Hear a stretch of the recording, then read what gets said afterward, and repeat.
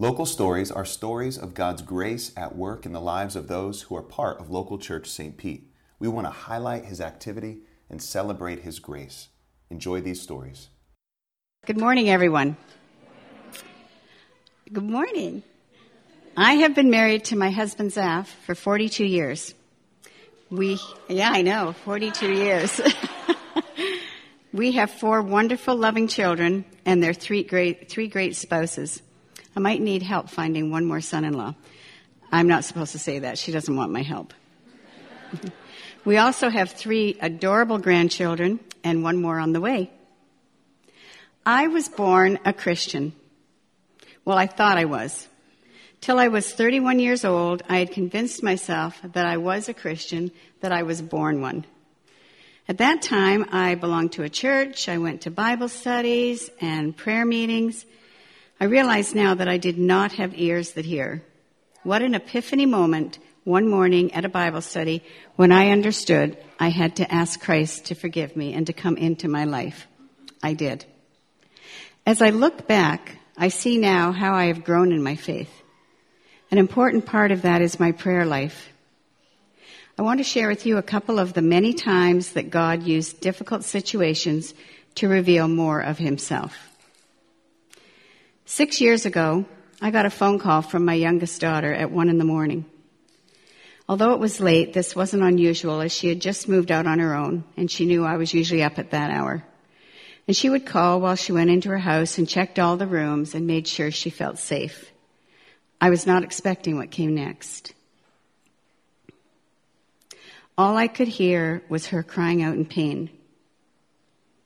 I prayed to God to help me in this situation, and I tried to get her to talk to me. Next, there was a horrible silence. And then finally, a male voice said hello. I thought someone had come to her rescue. But as I identified myself and asked if she was okay, the person hung up. All night I prayed, which calmed me enough to keep me going, to move forward. I called the police. I woke up her sister to call the friend that she had been with earlier, and continuously called my daughter's phone number only to get voicemail. Finally, at 6 a.m., my daughter called and said she was fine. We found out the next day that she had been a victim of the date rape drug. We convinced her to go to the police and to get counseling. I was so thankful to God for His presence that night. I was thankful that I got that phone call so I could cover her in prayer. I was also thankful that my daughter insisted on waiting for counseling until she could see a Christian counselor. And I was really thankful and praised God that she was not traumatized from her attack, as she has no memory of it. Over the years, I worked part-time, but I was really a stay-at-home mom. Now I'm a stay-at-home grandma. I was always involved in church, PTA, Christian Women's Club, and whatever the popular activity that my kids were involved in. As you can imagine, I was busy. I always said I'd rather be too busy than not busy enough. But my thinking has changed a little on that. About a year ago, I began to have trouble with my eyes. My vision had already been compromised with a rare disease called histoplasmosis, so I quickly went to an ophthalmologist. After being treated for the wrong diagnosis twice, it was finally discovered I had Graves' disease with thyroid eye disease. One of the treatments I recently had was a steroid injection for 12 weeks. Thankfully, the side effects were not severe. Every Friday, I would have the infusion, and every Friday night, I was awake all night. I would lie in bed and check the clock every 15 minutes.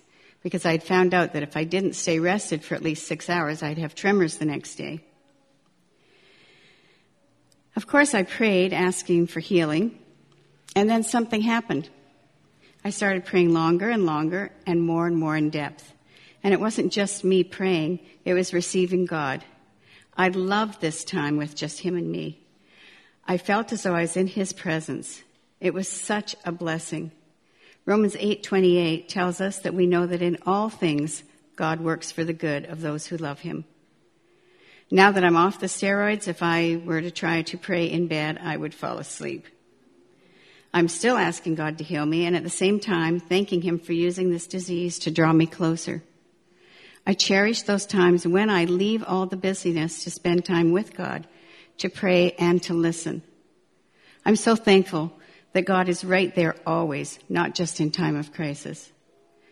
In Matthew 6:6, we are told to have private prayer, to go into our room, close the door, and pray to our Father who is unseen. If you are married, the wisest decision you will make is to pray first over all other matters. This is an area I'm asking God to guide me, and as my desire is to have my husband join me in prayer. Family prayer time also has so many rewards. I think it's important of those of you who have children at home to let them see you pray and hear you pray and be taught to pray. One of the times I love here in local church is our prayer time as a community. In 1 Timothy 2, when churches were being formed, instruction was given on how to pray. I feel local follows that, and we see prayers answered, we focus on where our concerns are, we show God our gratefulness, and we grow closer together. Prayer is such a privilege. Thank you for listening to me this morning, and let me ask you, how is your prayer life?